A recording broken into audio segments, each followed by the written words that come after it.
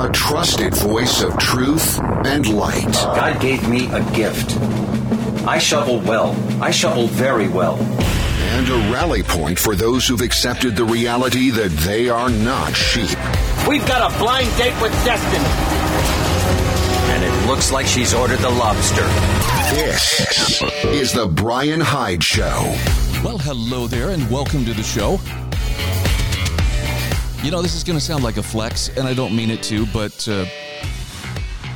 I am so enjoying the fall weather right now.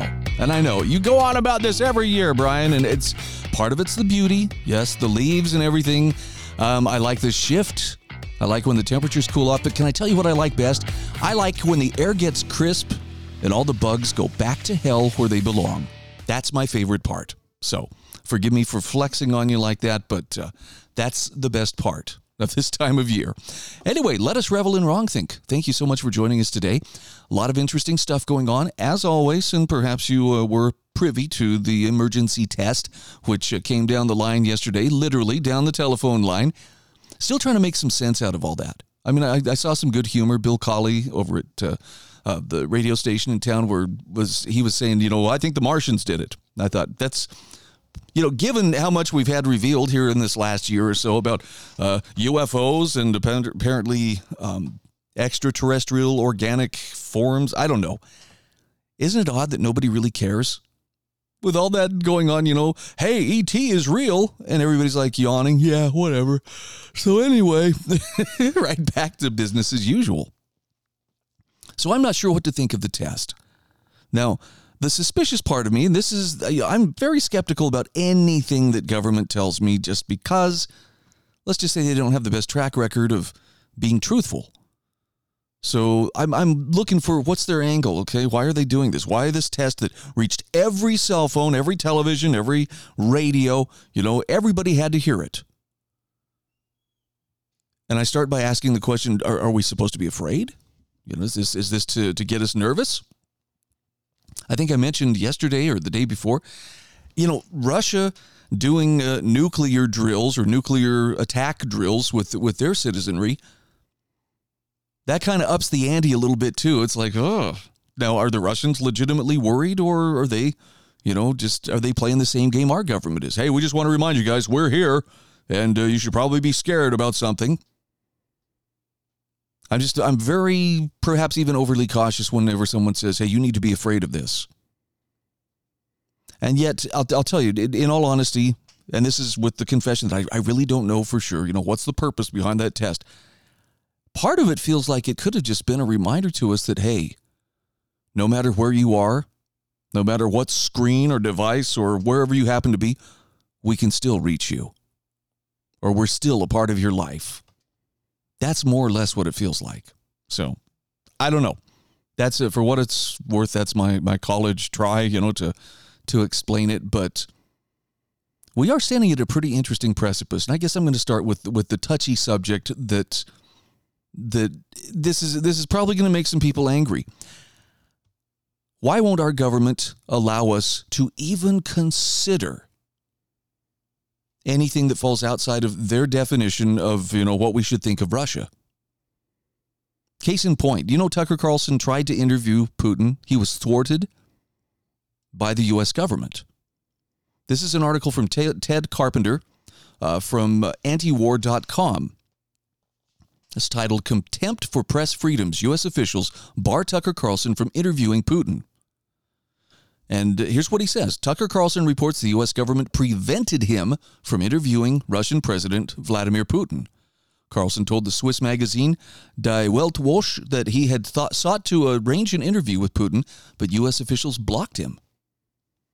Tucker said, I tried to interview Vladimir Putin, but the U.S. government prevented me from doing so. Think about the implications. This was in an interview on September 24th. Worse, according to Carlson, no one in the U.S. media supported his right as a journalist to report on the Russian leader's views regarding the Ukraine conflict. Now, I'm going to hit the pause button here for a moment and just say, there are people I know, smart people, people whose opinions I respect, who I have seen get very defensive and even reflexive when I have questioned, the narrative. Well, Putin's invasion was entirely unprovoked and so forth. I don't believe that. I think the U.S. and Ukraine set in motion a situation where Russia felt it had nothing to lose by going in and taking control of those breakaway republics. And what I usually hear in return for this, well, that's just propaganda. That's Russian propaganda. That's Russian disinformation. You've been duped. Which, look, I'll admit, it's possible. I'm not that smart of a guy, so it's really possible. Maybe I've been duped. But why can't we even consider what the other side has to say? Why can't we even weigh it out for ourselves? And that's, to me, that's the epitome of, okay, wait a minute, what are you hiding? When I can't even consider what Vladimir Putin is saying, and I know you can still find his speeches in their entirety, on various sources. Sometimes I think it might just be worth, listening in their own words. And look, again, I'm going to risk angering more people, but the reasons for 9/11, the reasons why were the Twin Towers attacked?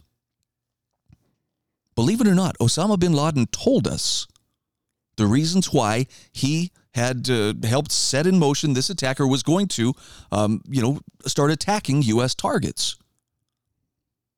And it had to do with the U.S. establishing military bases on what were considered holy sites or holy places in Saudi Arabia.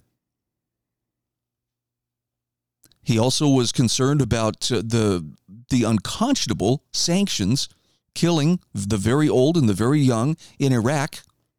And by the way, this is something that the U.S. government actually admitted to. Yes, so 500,000, very elderly and very young Iraqis died due to sanctions placed on that country by the U.S. government. I believe it was Madeleine Albright who was confronted with that figure, and she didn't back away from it at all. All she did was hesitate for a moment and say, we think it was worth it, to try to force Saddam out of power. That did not sit well with Osama bin Laden and apparently quite a few other people as well.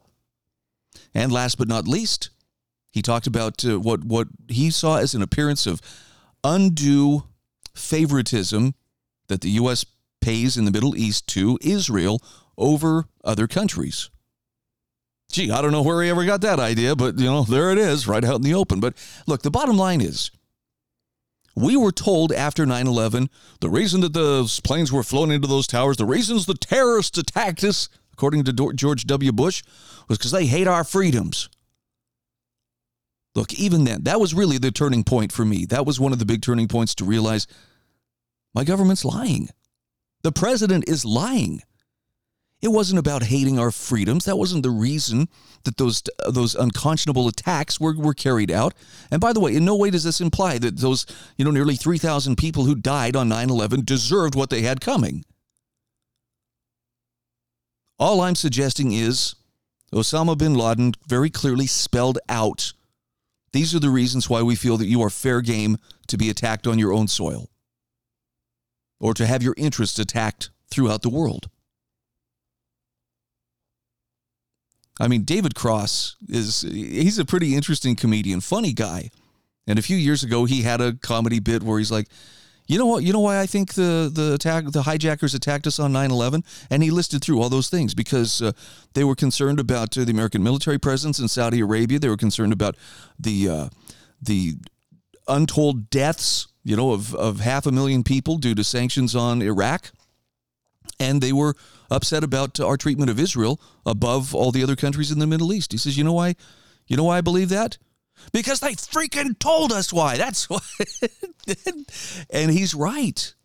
And he follows it up with a question. What are we, 6-year-old children waiting for the government to tell us, well, no, it's okay to think this, but not this? Look, I realize I'm probably poking the bear here. This is maybe irritating a few people, but why would I trust my government to be straight with me on this matter when it has lied to me and deceived on so many others? And so when my government tells me you can't even hear what Vladimir Putin has to say, as in, Tucker Carlson is not allowed to interview him, why not? Look, if he's really that bad, if he is really, the monster, if he's literally Hitler like we're being told, shouldn't we be able to figure that out? Tucker's a pretty savvy interviewer.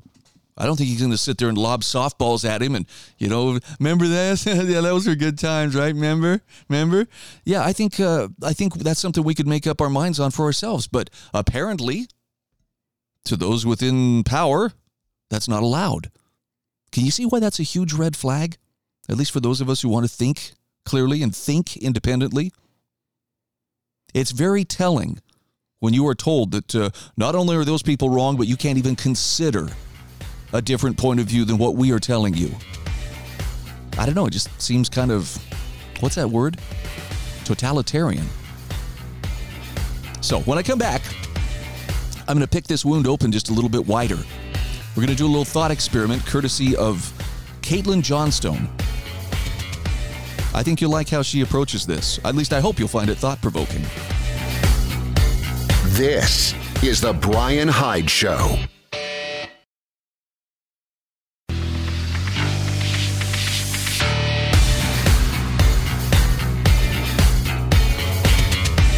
This is the Bryan Hyde Show. Welcome back to the show. Again, I'm leading off today with U.S. officials doing their best to squelch freedom of the press in order to maintain their narrative regarding Russia and Ukraine. And it's pretty concerning. I mean, everything that deviates from the official narrative from our country is labeled disinformation. And I'm just not buying it. I'm seeing obstructionism, especially with the U.S. standing in the way of Tucker Carlson actually interviewing Vladimir Putin. Maybe Joe Rogan could pull it off. I don't know. And I'm not saying I'm a Putin fanboy. I'm just saying I would like to hear from his own mouth what exactly, he's about. Look, I learned this a long time ago. You go to the source. When you want to find out what's happening, go to the source. Nothing cemented that in my mind as more essential than watching the press and their treatment of the Bundy family and what happened, in April of 2014, what happened at the Malheur Wildlife Refuge.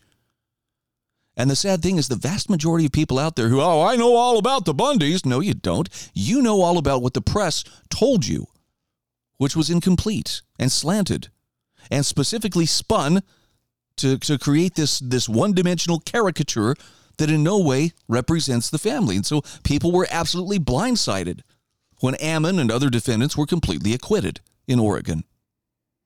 And then when they went on trial in Las Vegas and the judge said, on second thought, this is pretty bad. The prosecution did a lot of things that were very unethical, were a shock to justice, and dismissed the case with prejudice. Okay, if you go to the source, those are things that should not be surprising. But most people aren't willing to go to the source. They're just waiting with like a baby bird with their mouth open, waiting for some spinmeister to spoon feed what they're supposed to believe to them. So let's try a thought experiment courtesy of Caitlin Johnstone. This is called American State Propaganda. She says the New York Times has published another CIA press release disguised as news, this time aimed at whipping up paranoia toward anyone who criticizes the U.S. proxy war in Ukraine. The article is titled, Putin's Next Target, U.S. Support for Ukraine, officials say. Now, the author is Julian E. Barnes, who's written so many New York Times articles with headlines ending in the words, officials say, that we can safely assume the primary reason for his continued employment in that paper is because empire managers within the U.S. government have designated him someone who can be trusted to print what they want printed. So this designation would make him a reliable supplier of scoops, in other words, regurgitations of unevidenced government claims for the New York Times. Barnes says, American officials say they are convinced that Mr. Putin intends to try to end U.S. and European support for Ukraine by using his spy agencies to push propaganda supporting pro-Russian political parties and by stoking conspiracy theories with new technologies.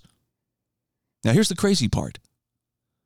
The report never gets any more specific than that. And of course, the American officials that Barnes cites promote their unevidenced assertions under the cover of complete anonymity. Well, that sounds trustworthy, right? The American officials spoke on the condition that their names not be reported so they could discuss sensitive intelligence. Really? The only named source cited in the article is a CIA veteran named Beth Sanner, who says, Russia will not give up on disinformation campaigns, but adds, we don't know what it's going to look like. And Caitlin Johnstone says that's really the whole article right there. Putin is going to use his spy agency or going to be using his spy agencies to promote political parties and messages which support ending the practice of pouring billions of dollars of weapons into Ukraine. But nobody knows what that will look like exactly.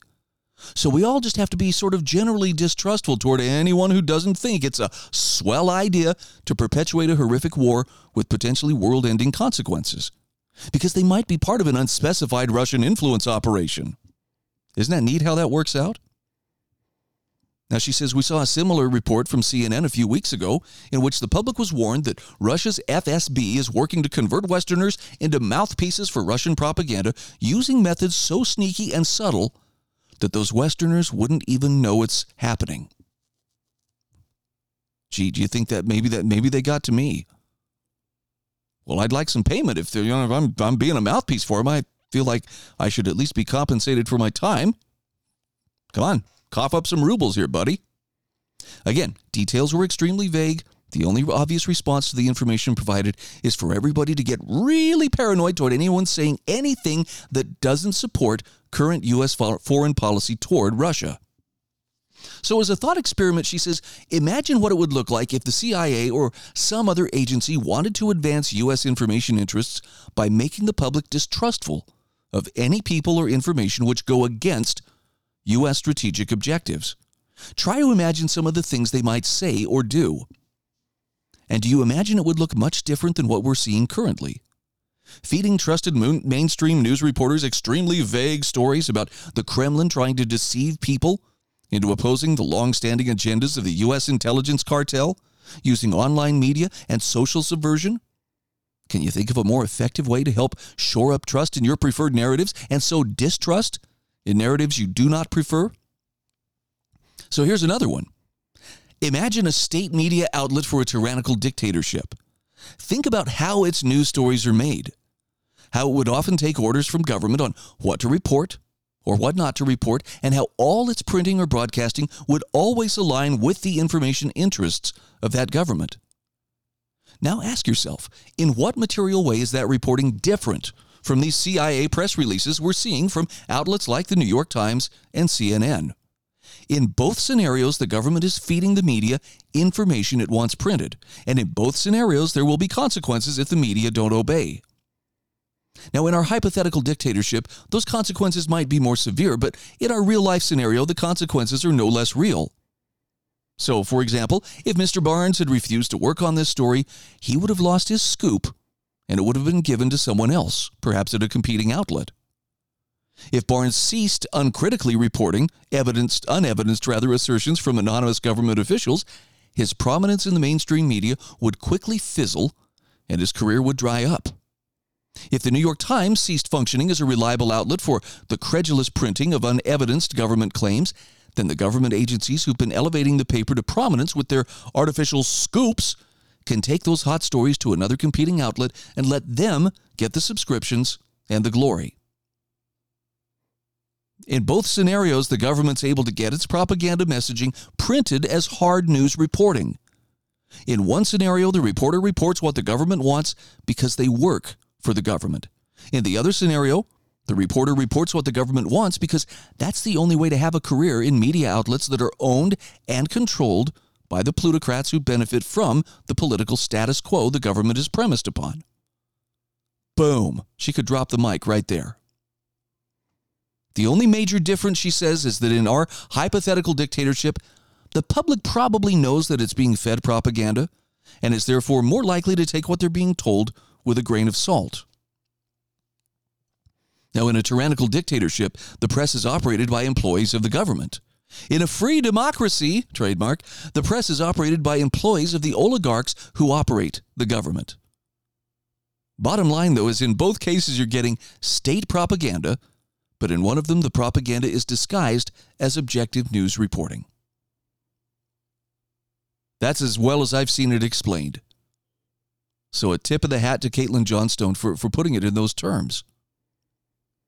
Look, I grew up as a kid, with the Cold War going on. I watched Red Dawn. I remember Red Dawn scared the crap out of a lot of us. We felt like, man, that's really plausible. We still refer to it as the historical training documentary in my house. But I am not convinced that This idea that you cannot listen or you cannot even entertain the idea that what Russia has to say or what anybody else has to say, contrary to the U.S. government's narrative on Ukraine, is somehow Russian disinformation.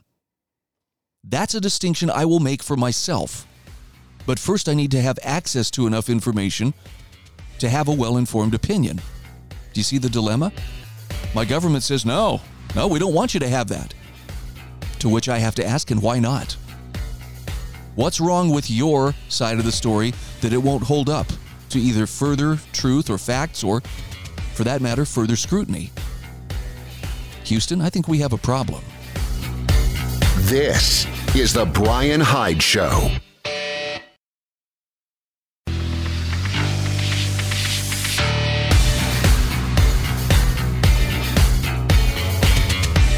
This is the Bryan Hyde Show.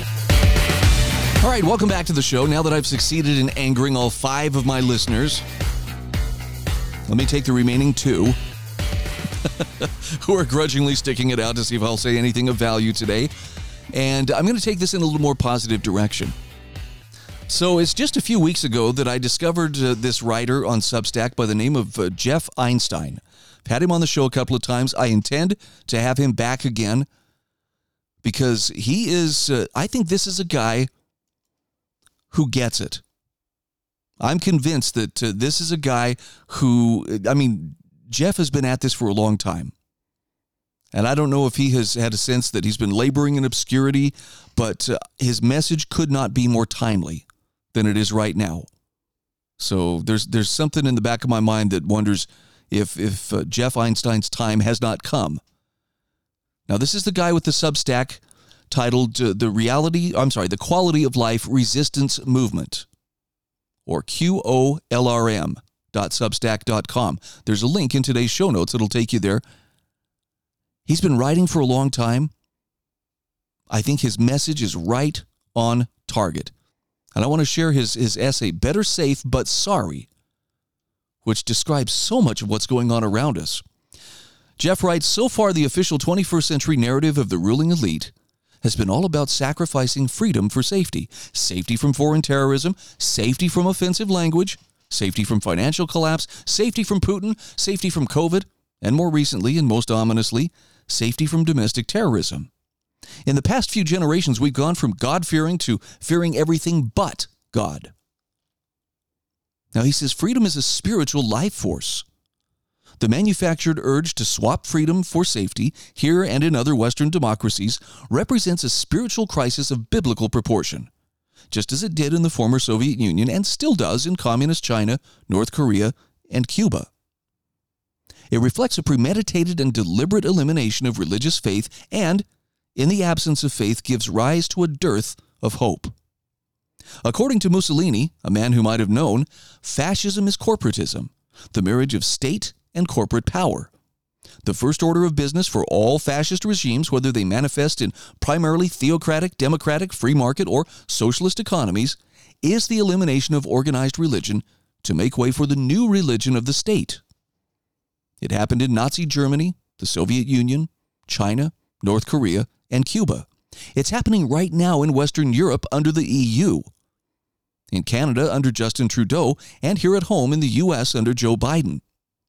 Just as democracy was the default organizing bias of print for the better part of 2 centuries after the Enlightenment, fascism is the default organizing bias of all electronic media.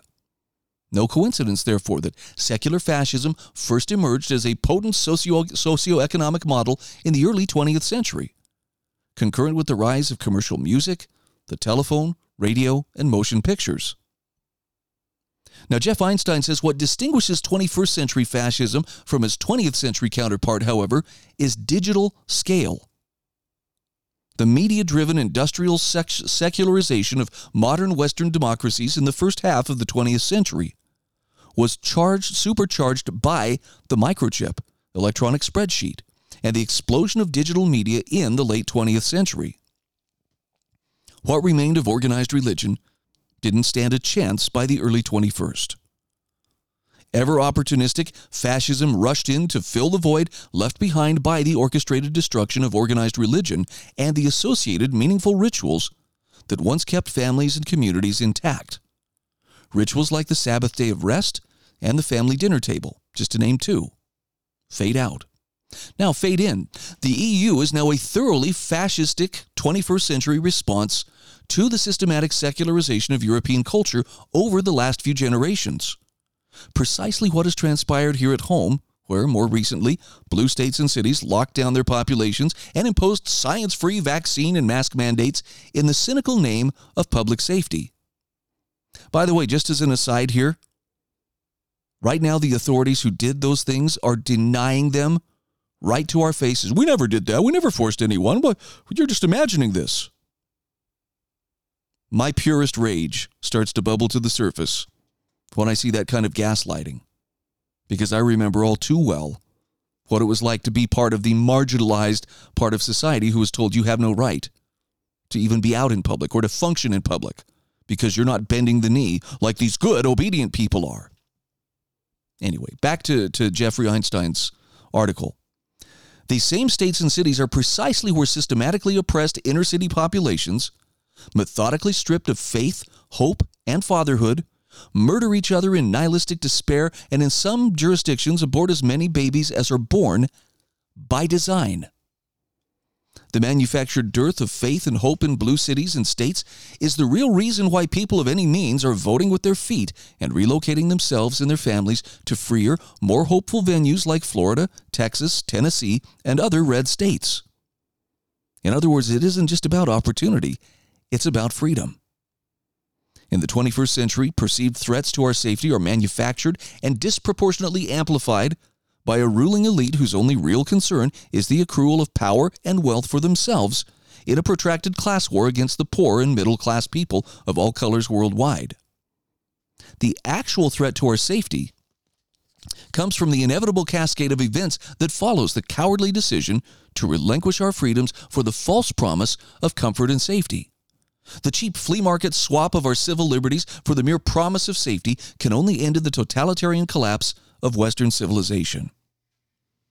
And he reminds us of the quote from Benjamin Franklin. People willing to trade their freedom for temporary security deserve neither and will lose both. Now, Jeff Einstein says worse than losing freedom and security is the epiphany that settles over us like a nuclear winter just moments after the ash of regret reminds us of what we gave away for nothing. Worse is the accusing whisper of our children, who will never know the exhilaration of what we once knew as children, but feel deep in their bones as a sentient longing nonetheless, an instinctive yearning for the unmistakable life force we stole from them to appease our own fears.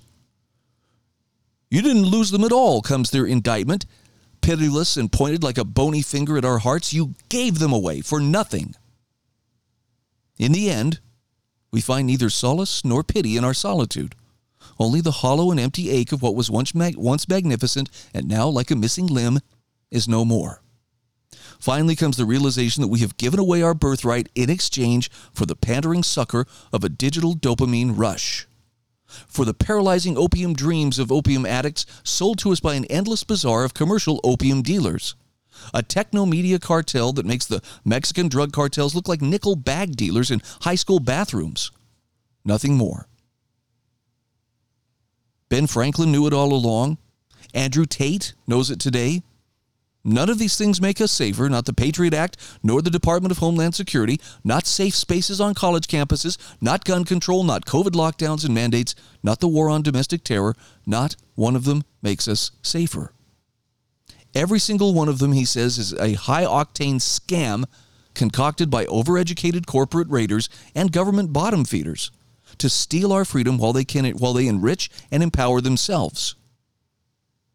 And in the end, government cannot guarantee our freedom. Government can only take our freedom away.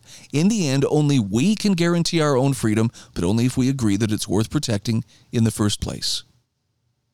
Better safe but sorry is the epitaph awaiting all of us, unless we rise to reject the fascist envoys of fear before it's too late. That is such a good essay that I actually am going to recommend, if you can find the time and you have the desire, go to my show notes, click on the link, and go back and reread that maybe a couple of times. I find as I read Jeff's essays, there's a lot of depth here. It's worth going back and revisiting it. But tell me that this man does not see clearly what's happening.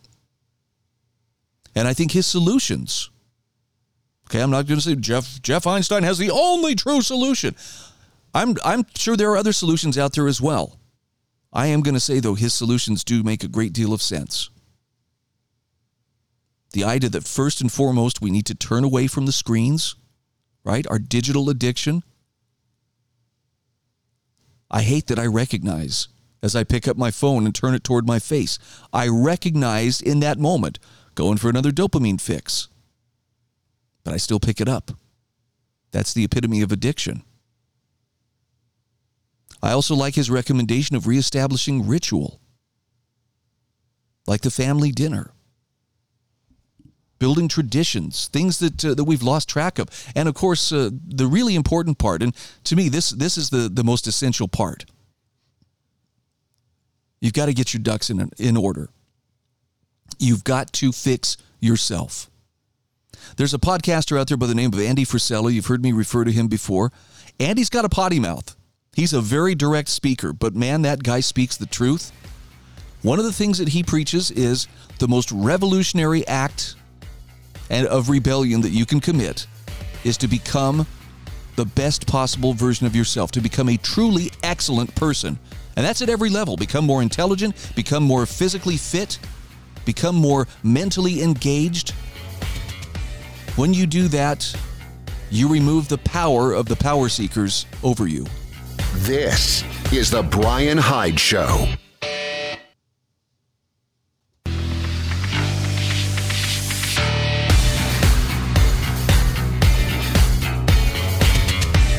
This is the Bryan Hyde Show. All right, welcome back to the show. We have two articles to touch on in the closing segment of today's program.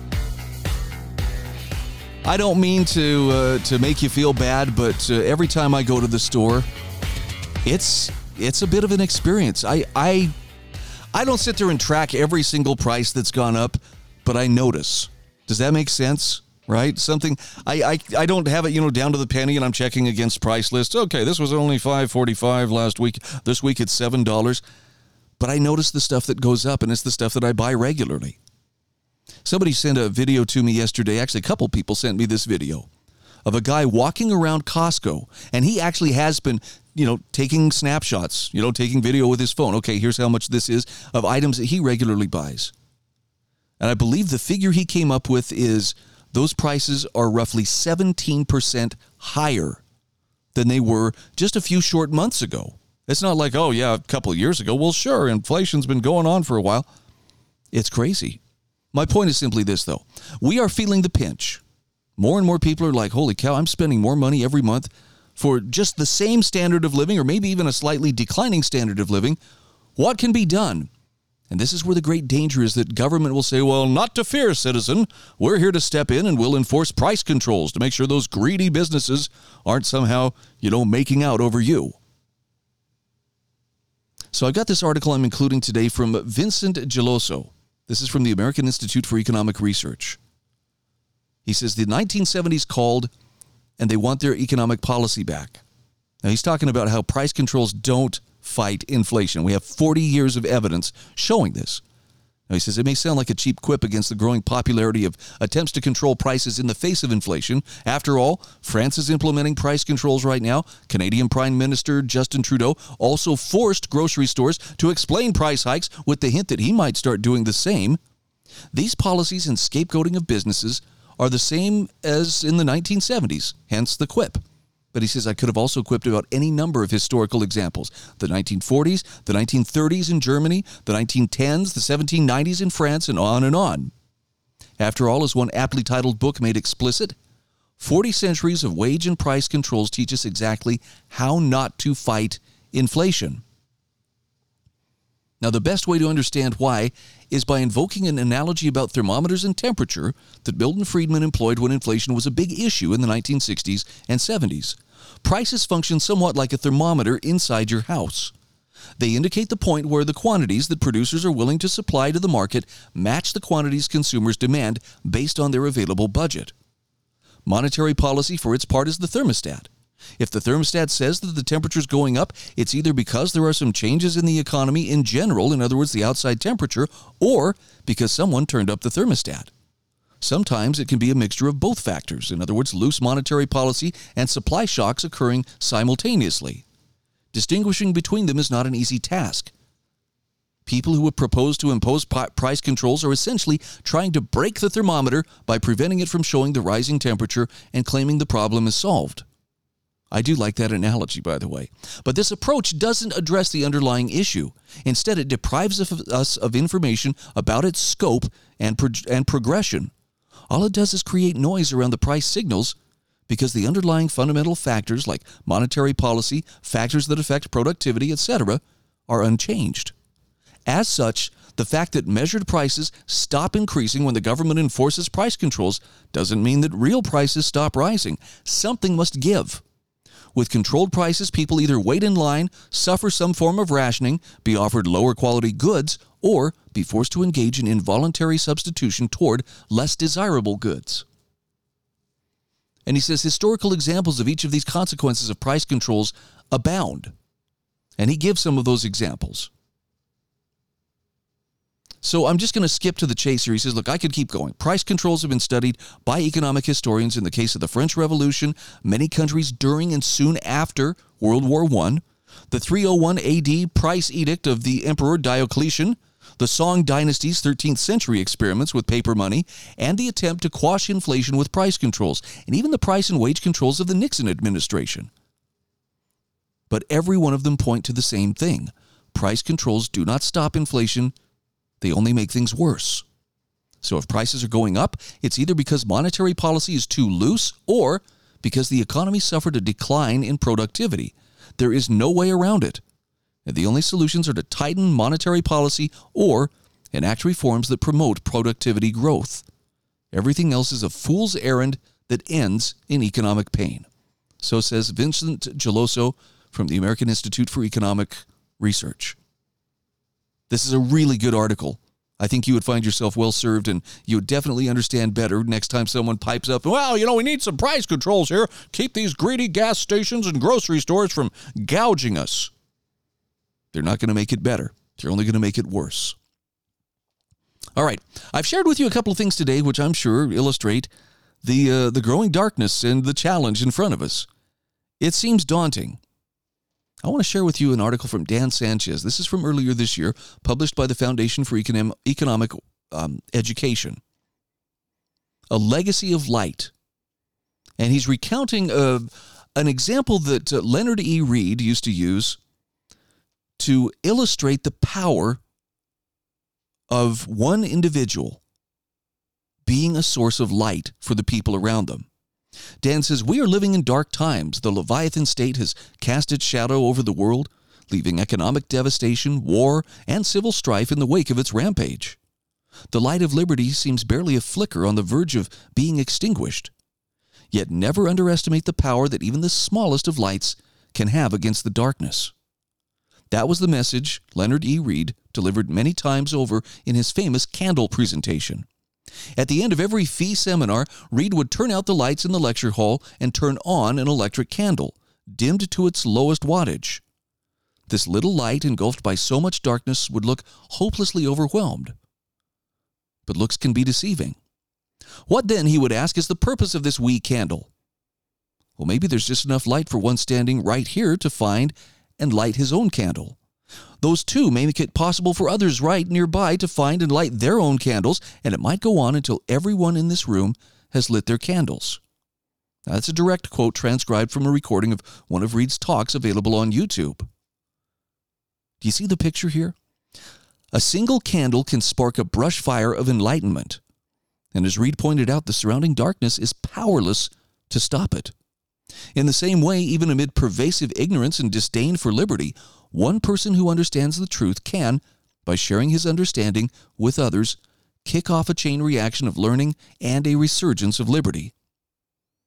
Now that may seem naively optimistic, but Reed was speaking from experience. He lived through dark times too. In fact, one would be hard-pressed to find a year more dismal than 1933. That year began inauspiciously with Adolf Hitler becoming Chancellor of Germany. It was also the second year of the Holodomor terror famine that Soviet dictator Joseph Stalin inflicted on Ukraine, killing millions. And in America, 1933 was the worst year of the Great Depression and the first year of the New Deal. An economic disaster caused by interventionist government policies was met with even greater government intervention, which only did more damage. Sound familiar? Anti-freedom ideologies, communism, Nazism, and New Dealism were ascendant. Central planning was widely considered the wave of the future, and the ideas of liberty that had emancipated and enriched the West were disregarded as obsolete relics of the past. Now, even Leonard Read was no exception to the interventionist zeitgeist. In 1933, he was a loyal New Dealer, enforcing the party line among the business community as a high-ranking official in the U.S. Chamber of Commerce. He actually had a meeting with a dissenter and went to his office to set him straight. And this was a conversation with William Mullendore, who then spoke with Leonard Read for an hour, analyzing and refuting, patiently explaining personal liberty or individual liberty and private property. And according to Leonard Read, it was the best explanation he'd ever heard.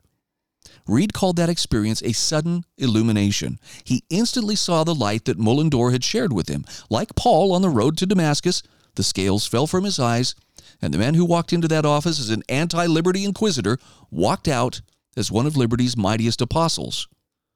Read promptly began using his enormous influence as a chamber official to spread the light of liberty and vigorously oppose the New Deal.